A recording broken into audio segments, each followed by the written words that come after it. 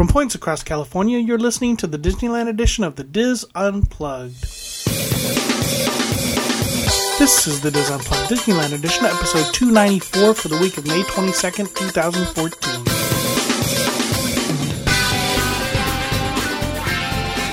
The Diz Unplugged Disneyland edition is brought to you by Dreams Unlimited Travel, helping you plan that perfect Disney vacation.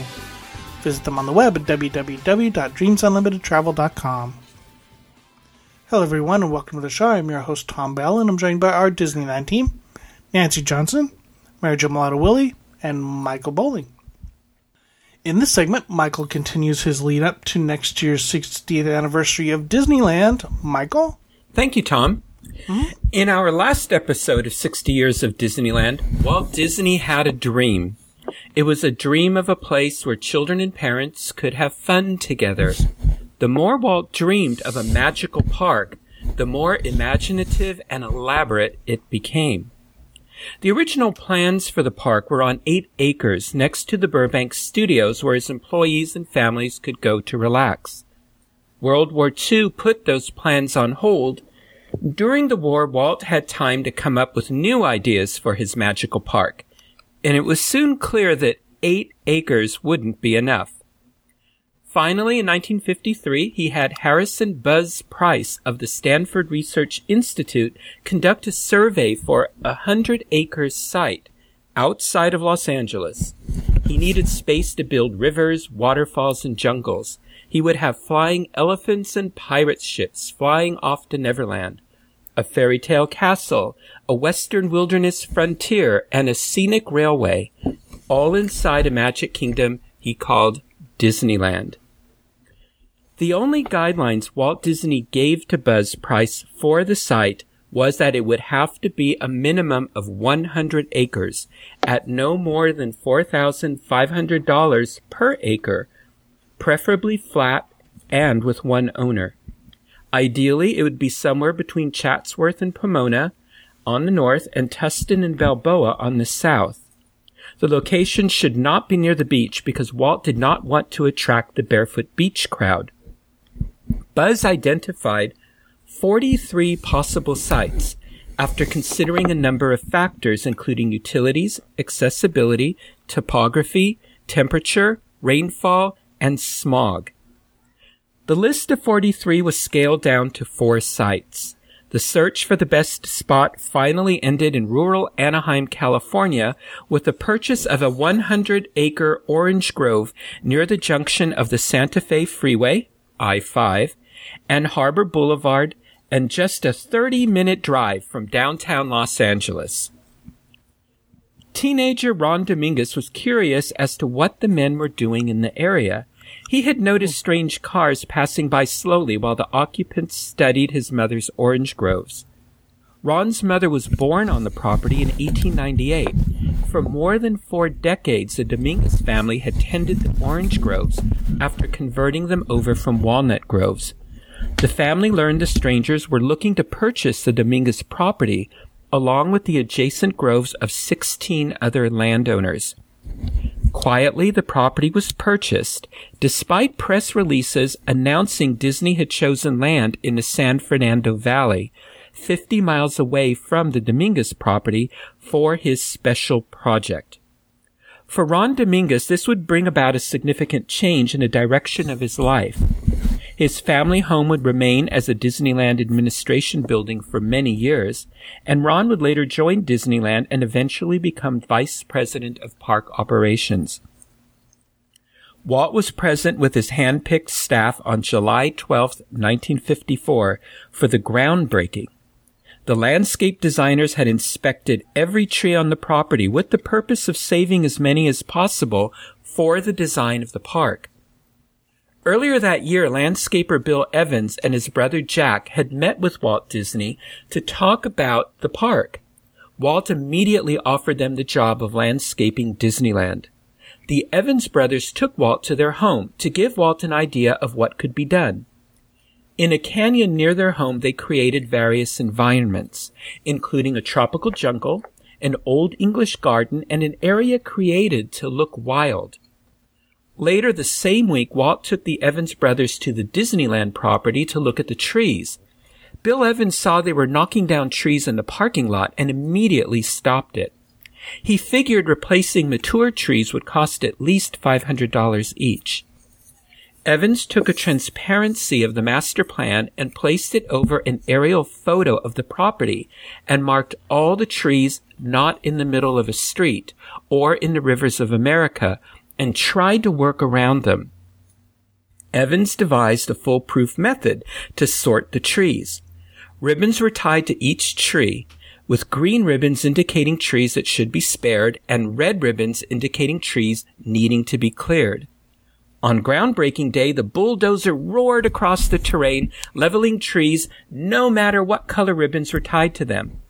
The bulldozer operator was colorblind. Over 12,000 orange trees were removed. As part of the land acquisition agreements for Disneyland, Walt promised to allow the Clausens family to keep their home at the northwest corner of Cerritos Avenue and Harbor Boulevard for their daughters. As a result, they were the first family to sell their property. Whilst clearing the site, the construction crews stacked orange trees and lit them on fire. The wind changed and the house burnt to the ground, much to the embarrassment of the Disney group. It was an inauspicious beginning for Disneyland. On August 26, 1954, McNeil Construction was selected to build the park. The first challenge was to prepare the site by moving hundreds of tons of soil to create rivers, mountains, and the earthen berm surrounding the park to screen out the real world. An official groundbreaking ceremony was scheduled for August 25th, but it was canceled due to a threatened demonstration. An initiative on the Anaheim ballot annexing the Disneyland property was not popular with a small minority of property owners. The annexation was critical to building Disneyland, of sewer connections and the benefit of working with Anaheim's responsive local leaders rather than the countywide supervisor. Anaheim prevailed, and Disneyland became a part of Anaheim on January 5, 1955. And the city grew from 6.98 square miles to 11.17 square miles. Wow. The ABC's network's broadcast debut of the Disneyland television show on October 27, 1954, was historic for television and the amusement park industry. The first episode was titled The Disneyland Story, and it would be the first time the public would learn about Walt's Magic Kingdom. The show was set in the Disneyland Plans Room. Walt hosted the show and presented a preview of the park. He began with artist Peter Ellenshaw's aerial drawing of the park from 2,000 feet. Walt then displayed the models for Main Street USA, Sleeping Beauty Castle, the Jungle Cruise, and the Mark Twain. Ward Kimball introduced the Tomorrowland segment with a preview of the Man in Space episode. Director Norman Foster spoke about Davy Crockett and Frontierland, and director Ben Sharpstein presented the plans for Adventureland. The broadcast captured 52% of the viewing audience, which was unheard of for a new television show. Admiral Joseph Fowler was recruited by Walt Disney to lead the park's construction. Fowler had built ships in China prior to World War II and had run the busy San Francisco Navy Yard during the war. He was called Admiral Can-Do by those close to him, and the construction of Disneyland required all of his experience and expertise. One of Joe Fowler's first challenges was making Walt understand the requirements for new construction. Walt was on top of everyone and everything. He learned to read construction plans and was soon an expert.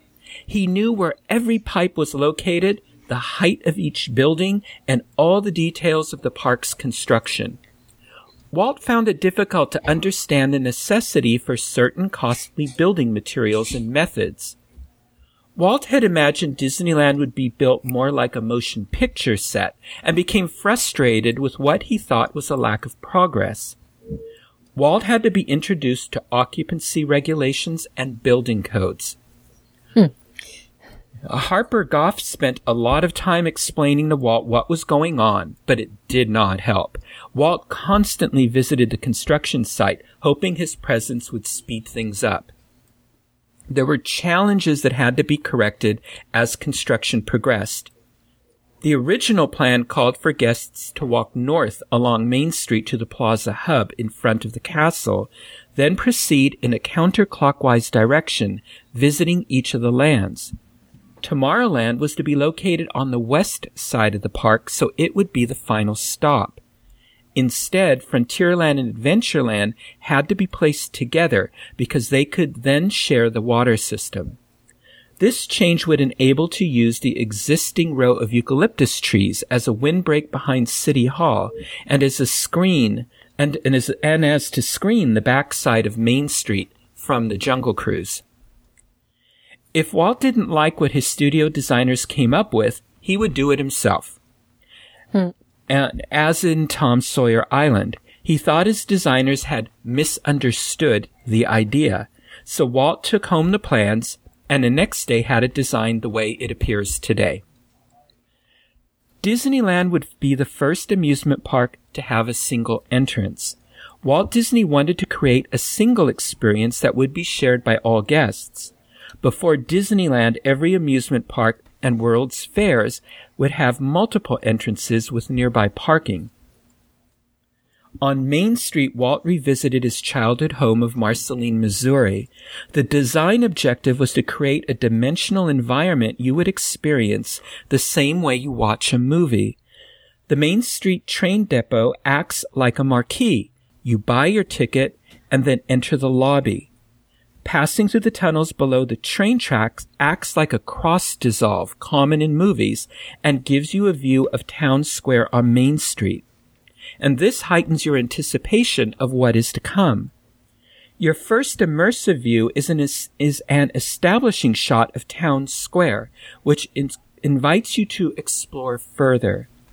Along the eastern edge of Town Square is the Opera House, and it was the first building completed because Admiral Joe Fowler needed the building for an in-house mill.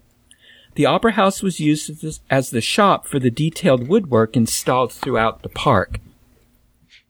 On the other side of Town Square is City Hall, designed by Harper Goff and based on his hometown of Fort Collins, Colorado.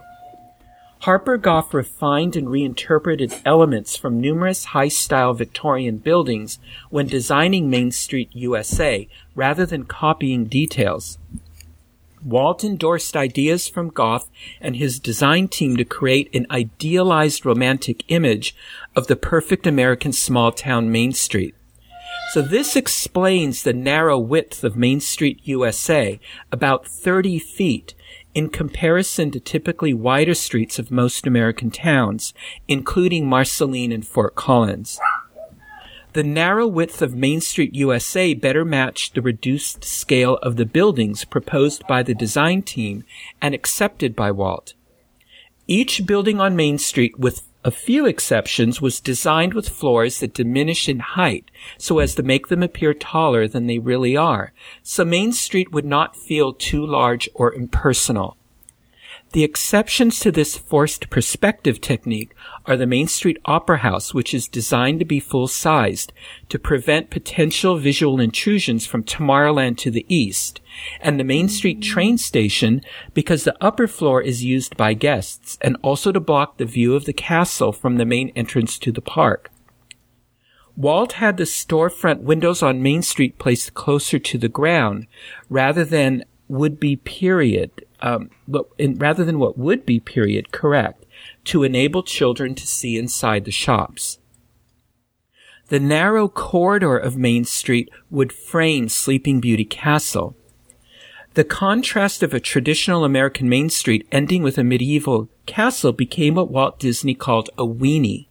Placing a highly visible architectural object at the end of a view would draw guests further into the park and into each land. Walt learned this trick when he noticed that animal trainers would use hot dogs to motivate the animal actors. Harper Goff found himself doing a lot of hand-holding with the construction workers, especially in Adventureland, as they learned how to build a world of fantasy.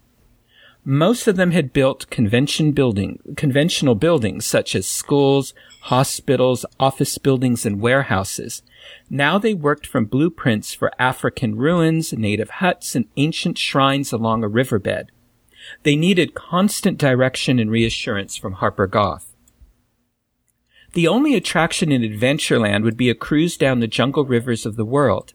The adventures in Adventureland hadn't always been set in the jungle. One of the original ideas was for a cruise down American rivers like the Swanee, but Harper Goff's favorite film, The African Queen, starring Humphrey Bogart and Katharine Hepburn, inspired the concept of a tropical jungle cruise that the public would find more exciting. Using a sandbox that simulated the jungle cruise footprint layout, Harper used his foot to sculpt the sand into the shapes of the river and its banks, locating the landmarks along the way. Workers would then replicate these forms using bulldozers and shovels. Walt and Harper wanted to use live animals for the jungle cruise, but zoologists convinced them this was impractical, as most of the animals would be asleep when the park was open. Walt was not discouraged. Since his special effects department had created a lifelike squid for 20,000 leagues under the sea, it shouldn't be that difficult to create lifelike elephants, crocodiles, hippos, and monkeys that would be awake when needed. Staging the animals in or near the brush would conceal the tracks and mechanical controls necessary to animate the animals. Most of the animals were built and tested at the studio. Some of the larger ones were built at the park. A 900 mechanical pound elephant was delivered the night before the park opened and installed in the dark because a night watchman inadvertently switched off the work lights. One of the greatest challenges in Adventureland was creating a believable living humid jungle able to survive in the arid Southern California climate. Bill Evans had visited real tropical jungles and found them to be both endlessly monotonous and spectacular. Evans decided to create a Hollywood jungle with the type of plants we imagine to be in the jungle. Evans saved many giant palm trees from the bulldozers of the advancing Southern California freeway system and created a jungle canopy that would have taken years to grow. He also used the uprooted orange trees from the site and buried them upside down and placed bromeliads in their roots to simulate exotic plant life. Disneyland would become one of the more diverse botanical gardens in the United States. Approximately 90% of the plant material was non-indigenous to California, with specimens from Australia, Mexico, Europe, and Asia. Evans depleted nurseries from Santa Barbara to San Diego. They spent $400,000 on 1,200 full-size trees and 9,000 shrubs. Wow. Bill also contributed some show writing to the park when Walt asked him to put fancy Latin names on the patches of weeds in the unfinished portions of the park in the days leading up to the opening. Evans recalled the time when he had planted a pepper tree beside the Plaza Pavilion restaurant. Walt, Joe Fowler, and Bill Evans were walking by the restaurant when Walt turned to Fowler and asked, "Joe, that tree looks a little close to the walkway, doesn't it?" Fowler then turned to Evans and asked, "How about moving that tree, Bill?" Evans moved the 10-ton tree about 10 feet back overnight. Wow. The next day, as the men walked past the same spot, Evans said Walt didn't say a word. He just smiled. Now it's called getting things done. Take it a year and a half to move that tree. Walt's plans for Frontierland would transport guests to Frontier America from the Revolutionary War era to the final taming of the Great Southwest. In its early days, Frontierland offered guests rides aboard stagecoaches, Conestoga wagons, and pack mules exploring the backwoods of the lands. Guests could refresh themselves at the Golden Horseshoe Saloon, home of the wildest show in the West, and it occupied approximately 1/3 of the area of the park. The Golden Horseshoe Saloon had the authentic feel of an 1840s saloon and was an exact copy from the dance hall featured in the film Calamity Jane. Harper Goff was the set designer for both projects. The saloon was named after the authentic Golden Horseshoe in New York. Artwork featured paintings from Charles M. Russell, Frederick Remington, and 15 sets of Texas Longhorns. Over time, Walt would adopt the stage-left box at the Golden Horseshoe as his own. The biggest attraction would be a scenic journey down the rivers of America aboard the Mark Twain sternwheeler. On one of Walt's walkthroughs of the Frontierland construction site, it brought on another case of Walt's woes. Walt had been horrified by the amount of cement being used for the construction of Main Street and Adventureland, and was shocked by the amount of excavation required for the rivers of America. He was especially startled by the dry dock for the Mark Twain that Joe Fowler insisted on building for the Mark Twain. "By the time you get through with that damn ditch, we won't have any land left," said Walt. For a long time, Walt called it Joe's Ditch. In a final sarcastic jab, Walt officially named it Fowler's Harbor. Oh my gosh. Walt felt so strongly about the construction of the Mark Twain that when corporate funding fell short for its building, Disney paid for the construction out of his own pocket. Walt's Queen of the River was the first paddle wheeler built in the United States in 50 years. A local shipbuilding facility constructed the 105-foot hull, and the upper decks were built at the Disney studio to form a 5/8 scale, 159-ton replica of a steamboat. That was Todd's Shipyard where they built it. Mm-hmm. Is that shipyard still around? Oh, yeah. You can see it when you go over the Vincent Thomas Bridge. It's right there. Oh, that's cool. Mm-hmm. In fact, people who went on the on cruises out of San Pedro would have been right by it. So. Oh, okay. Oh, well, then when we did our Panama Canal cruise on a Disney Magic, we saw it. Yes. Okay, that's good to know. Thank you. Finally, Fill the River Day arrived, and the massive pressure valves were turned, and a torrent of water rushed into the riverbed of the rivers of America and promptly leaked into the sandy soil. The gooey soil stabilizer that had been used to avoid this problem worked on earthen dams, but not on the sandy orange grove soil. Fowler quickly located a source of clay, and truckloads were brought in to line the rivers of America. On the next Fill the River Day, it was leak-proof. Fill the River Day? Yeah. For Main Street and Frontierland, there was a critical need for a herd of Disney horses and ponies. Walt invited horse exhibitor Owen Pope and his wife Dolly to the studio and explained his plans for Disneyland. The Popes soon took up residence on the studio lot where Owen began building a miniature ranch of horse stalls, wagons, and coaches. When the park's construction began, the Popes permanently moved to the site and created a pony farm. By opening day, Disneyland had a herd of 200 horses, ponies, and mules, ready and mostly willing and able to work. The mules lived up to their reputation of being stubborn. Meanwhile, over at Fantasyland, Bruce Bushman's herd of horses was being prepared. Bushman's herd of 55 horses was born in Germany and were 60 to 80 years old. They were the classic hand-carved wooden carousel species that had been brought from Coney Island to Disneyland and carefully restored and installed on Fantasyland's King Arthur Carousel. The carousel was originally built in 1922 by the Denzil Company. Some horses are redesigned for Disneyland so they would all be running, and the carousel was augmented with more antique horses to make a fourth row in addition to the original 3. The carriages were removed from the carousel and used as the basis for the train cars on the Casey Jr. Circus train. That's cool. Yeah. Who'd have thought, Reuse, recycle. Yeah, they used everything. Bushman, who had been assigned by Walt to develop other Fantasyland attractions, was a large, husky man. Walt decided his proportions would be the pattern for all seats at the park. If it fits you, Bruce, it'll fit anybody, Walt had Will you fit on declared. the Matterhorn right now? Probably not. So all seats in the park were more than ample for one adult and a child. For Bushman, Fantasyland was a land constantly changing.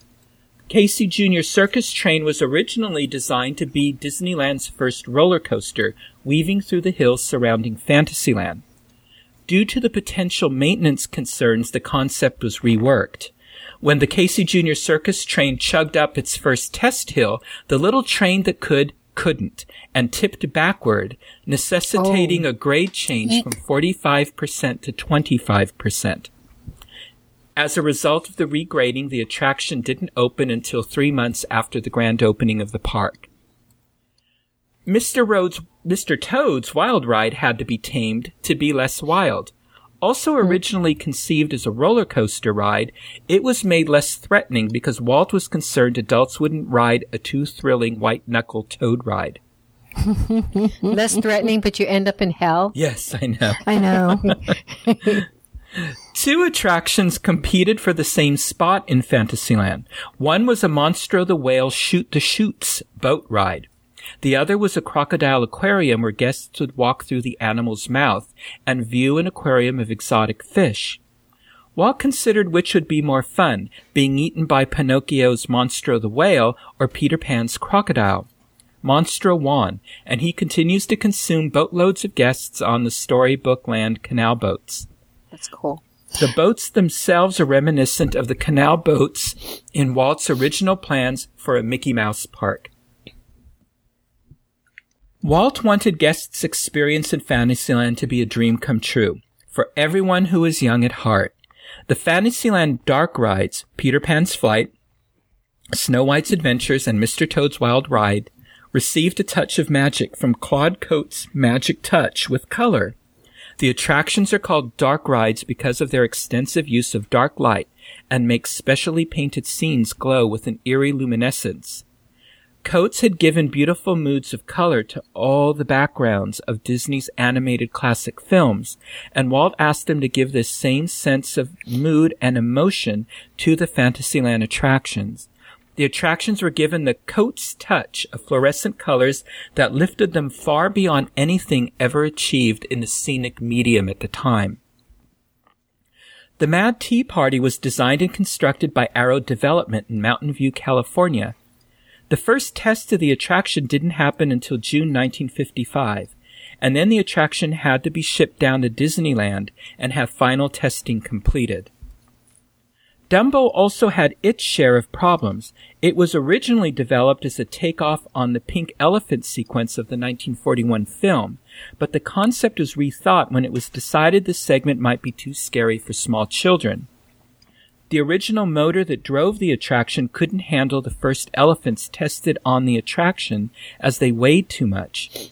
So after some reworking, the system did begin working, but did not debut until August 1955. Sleeping Beauty Castle, the entrance to Fantasyland, was the center of a great debate as it lay on the drawing board. As was commonly used in other designs throughout the park, forced perspective would be used to create the illusion the towers were much taller than reality. The castle stones would start with large ones at the bottom and be gradually reduced to small ones at the top of the towers. Inspired by King Ludwig's Neuschwanstein Castle in Bavaria, several wed designers under the direction of Herb Ryman had created a smaller facsimile for Disneyland. Herb Ryman was displeased with copying a famous European landmark. When working on the original drawings for the castle, he was in a hurry to get the drawings ready for potential Disneyland investors, and used King Ludwig's castle as a reference because he happened to have reference material on that castle handy. He later tried to talk Walt into versifying the design and pulling in additional references. One day, as the designers were arguing, Ryman pointed out that the Bavarian castle in the Disneyland design faced backwards. Moving the model pieces around like chess pieces, Ryman picked up the top of the castle, turned it around, and placed it back down with the turrets facing Main Street. As the debate raged on, the model remained as it was with Ryman's changes. Walt walked into the room and liked the model. The debate came to an end. Sleeping Beauty's castle, which was originally referred to as Fantasyland Castle, then Snow White's castle, after Walt's original princess, which explains its Romanesque proportions and detailing. But the film Sleeping Beauty was in production at the time, and Walt saw the opportunity to use Disneyland to promote the upcoming film. The tall golden spire on the castle, which looks stylistically different from the rest of the castle's architecture, has a grounding in historical fact. It was added to the design at Walt's request, after he heard a story during a tour of the Notre Dame Cathedral in Paris. It is a replica of a spire added to Notre Dame in the mid-1800s, about 500 years after the completion of the cathedral's original construction, as an improvement to the original architecture. Another unique structure planned for Fantasyland was a giant rock candy mountain. John Hench, who was assigned to the project, gathered his henchmen, as they were called, and created a large skeletal structure for the model of the mountain. They planned on a kind of solidified marshmallow cream for the snow and chocolate for the rock outcroppings. They used a huge assortment of real candy bars, gumdrops, and other sweets for the model's surface. The more they worked, the more unappealing it looked. It was positively nauseating, said Hench. And worst of all, because our building didn't have air conditioning, the whole mountain began to melt. We had to leave the door open and try to ventilate the place to get rid of the odor. It was like a dying candy factory. Then the smell began to attract dozens of birds flying in and out of the building, pecking away at our mountain. Walt quietly abandoned the rock candy mountain.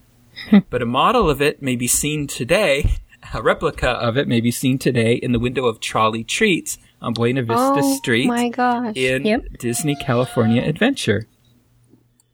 Walt described Tomorrowland as where you will actually experience what many of America's foremost men of science and industry predict for the world of tomorrow, set in the world of 1986, which was the year for the next passing of Halley's Comet.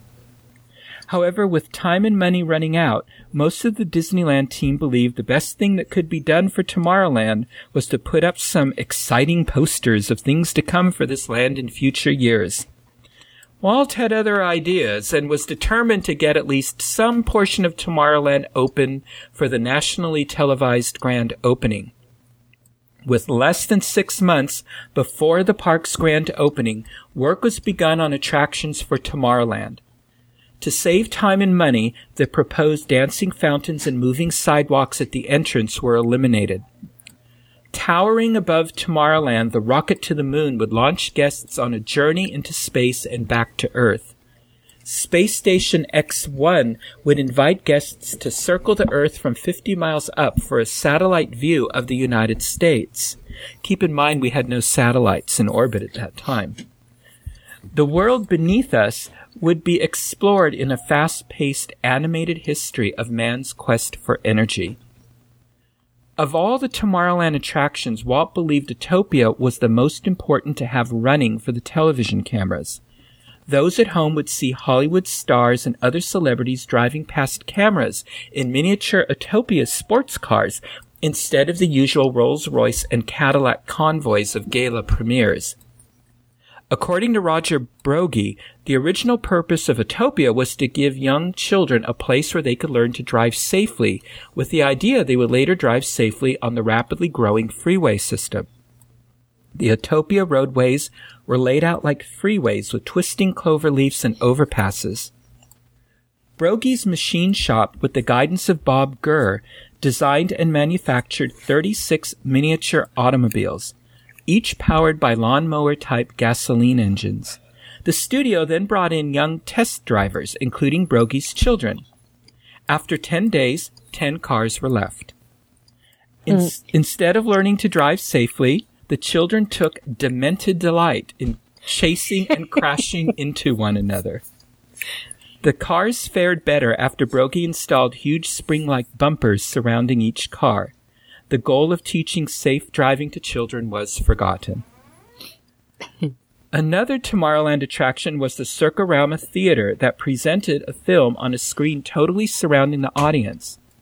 A June 27, 1955 press release described the new process, an advanced motion picture development, Circarama consisting of a continuous image focused on a 360-degree screen will be introduced at Disneyland Park on July 17th by American Motors Corporation, the producers of Hudson, Nash, and Rambler Automobiles and Kelvinator Appliances.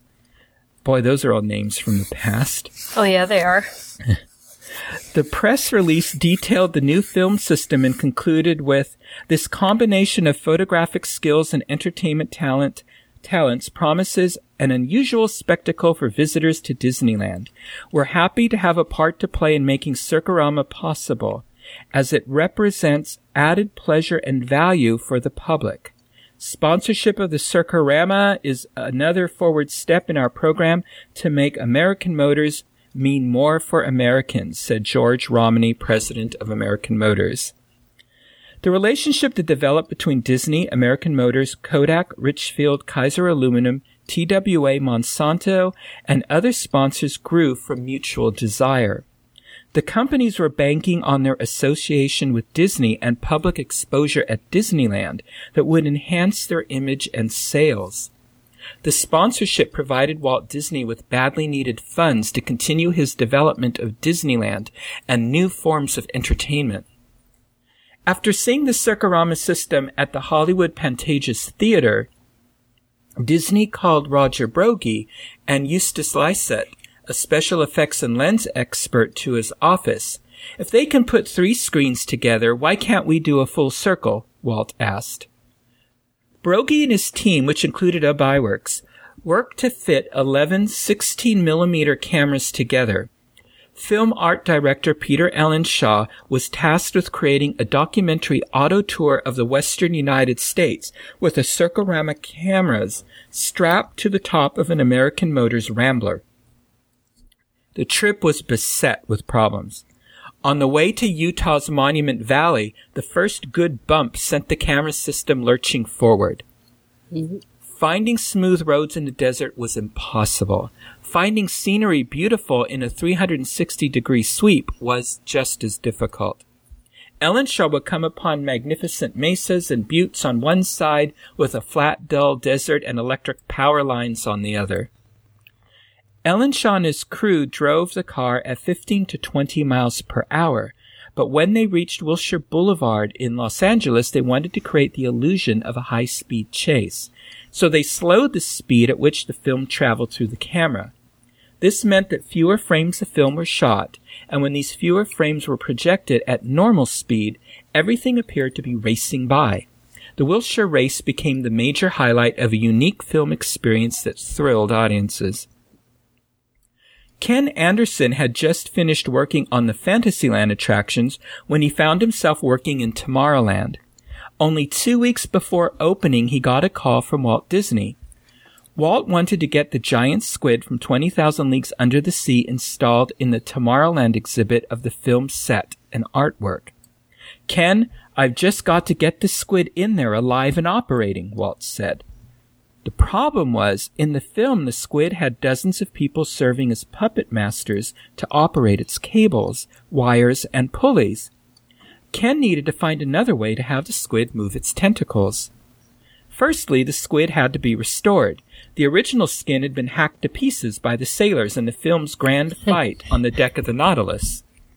It was one of the quickest jobs ever undertaken for Disneyland. On Monday, the order to restore the squid was given by Anderson. On Friday, the squid was being installed at Disneyland, with an 8-cylinder Hudson engine inside to power the squid's animation and a new skin. It was tight, but the squid wasn't quite ready for opening day and opened almost 3 weeks later. One of the structures built was a beautiful white bandstand set in the middle of Town Square in Main Street, USA. It was large enough for a 16-piece band and perfect for a Victorian-era town center. One Sunday, Walt was looking at the bandstand and said, "There's something damned wrong with where that bandstand now is."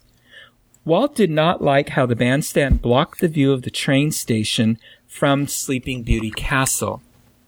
The bandstand was moved to the opposite end of Main Street, west of the castle. A 65-foot flagpole was installed in place of the bandstand at the center of town square. Walt paid $5 for the base of a flagpole found at the scene of an auto accident on Wilshire Boulevard where a car had run into a lamppost. Since the first spark of the idea of the park, which would later evolve into Disneyland, each design concept held one common feature. It would be surrounded by a train. The first designs of the park included a live railroad that circled the park, and that part of the design was kept to the finished product. The Disneyland Railroad was inspired by Walt Disney's love for trains and his live steam backyard Carolwood Pacific Railroad, a love he shared with Disney animators Ward Kimball and Ollie Johnston. In 1953, the Walt Disney Company solicited major railroads for corporate sponsorship of the attraction. The Atchison, Topeka, and Santa Fe Railway was the only company to respond. The Atchison, Topeka, and Santa Fe sponsorship offset construction and fabrication costs, and it opened and operated as the Santa Fe and Disneyland Railroad. Unlike most of Disneyland and its arrangement with its sponsors, the Disneyland Railroad, as well as the Mark Twain Riverboat, was entirely owned and operated by Walt Disney himself as owner, president, and sole proprietor of Retlaw, which was Walter spelled backwards, incorporated privately for the operation. He mortgaged his Palm Springs property, Smoke Tree Ranch, to finance the construction of the Mark Twain.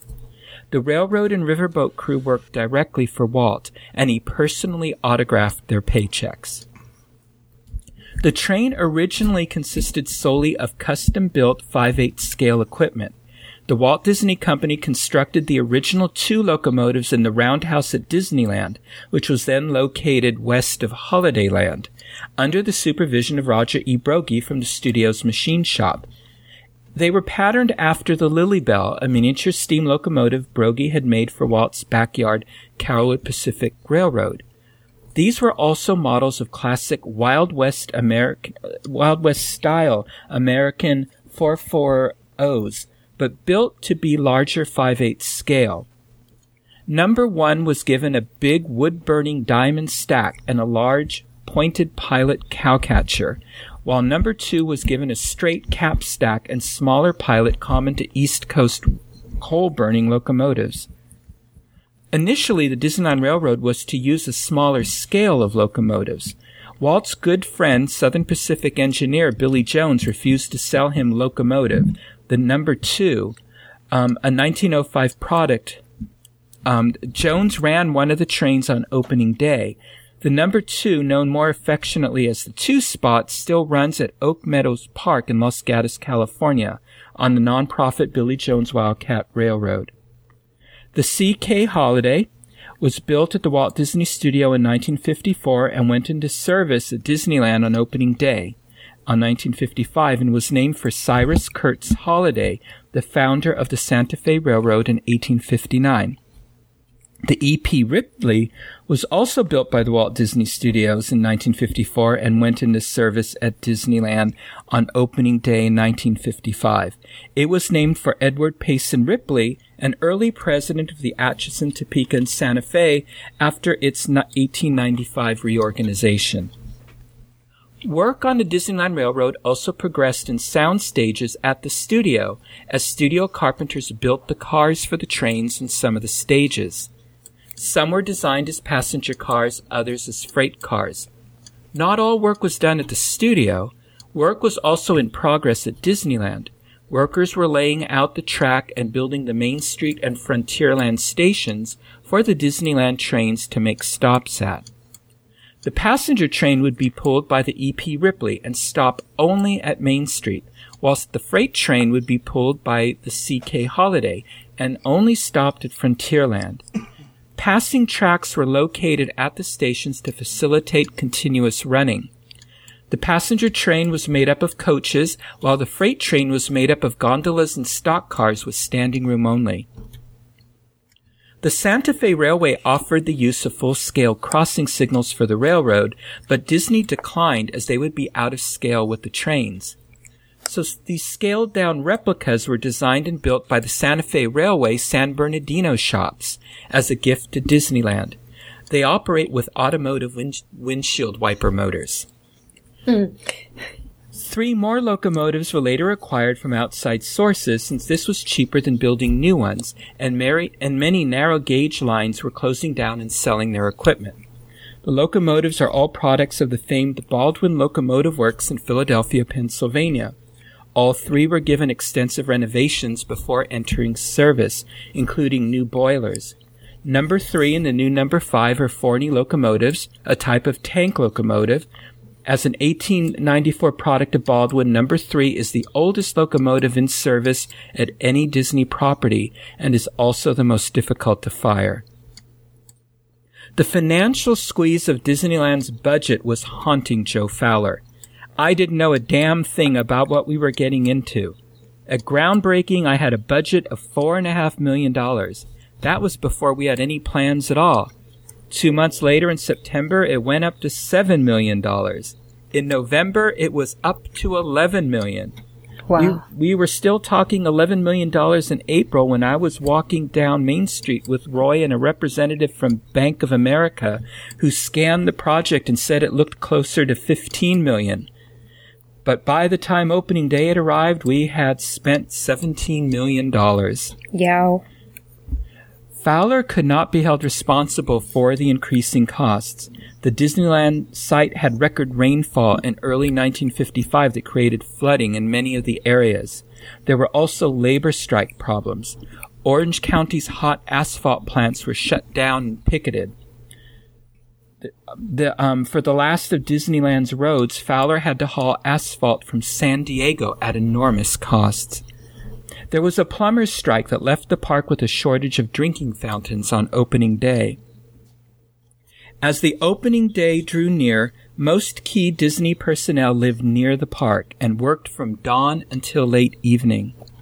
Walt Disney was living in the park in his apartment on Main Street above the firehouse, which was part of the original design for the park. For July 4th, 1955, Walt thought it was time to show off Disneyland to some of the studio employees in the hopes of alleviating some of their concerns and reassuring them the boss was not going crazy. The private dining room at the studio was named the Penthouse Club and was located on the top floor of the animation building. Membership was limited to senior members of the studio staff. Members and their families were invited to a holiday picnic at Disneyland on July 4th. The party was going to feature a ride on the Mark Twain and the Santa Fe and Disneyland Railroad. The 2 steam trains were fired up with Walt as engineer for the CK Holiday and Ward Kimball for the EP Ripley. Attendees rode the trains and the Mark Twain, looked at how the construction was going, ate a picnic lunch, and left when the sun went down. Walt decided to celebrate his 30th wedding anniversary on July 13, 1955, by throwing an elaborate party in the Golden Horseshoe Saloon with a voyage on the Mark Twain around rivers of America.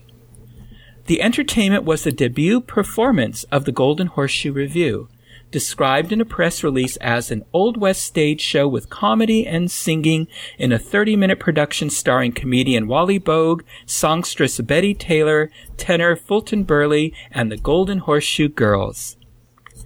Sailing on the Mark Twain that night made Joe Fowler very nervous. The night before, he dreamt the river had once again sprung a leak and gone dry.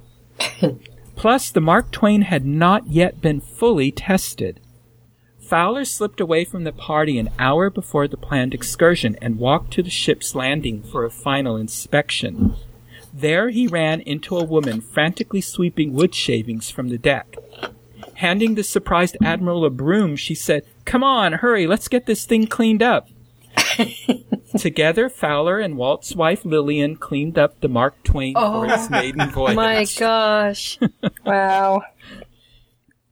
Walt's daughter Diane once remarked this party may have been one of the happiest days in her father's life. As the evening ended, she asked her father if she could drive him home.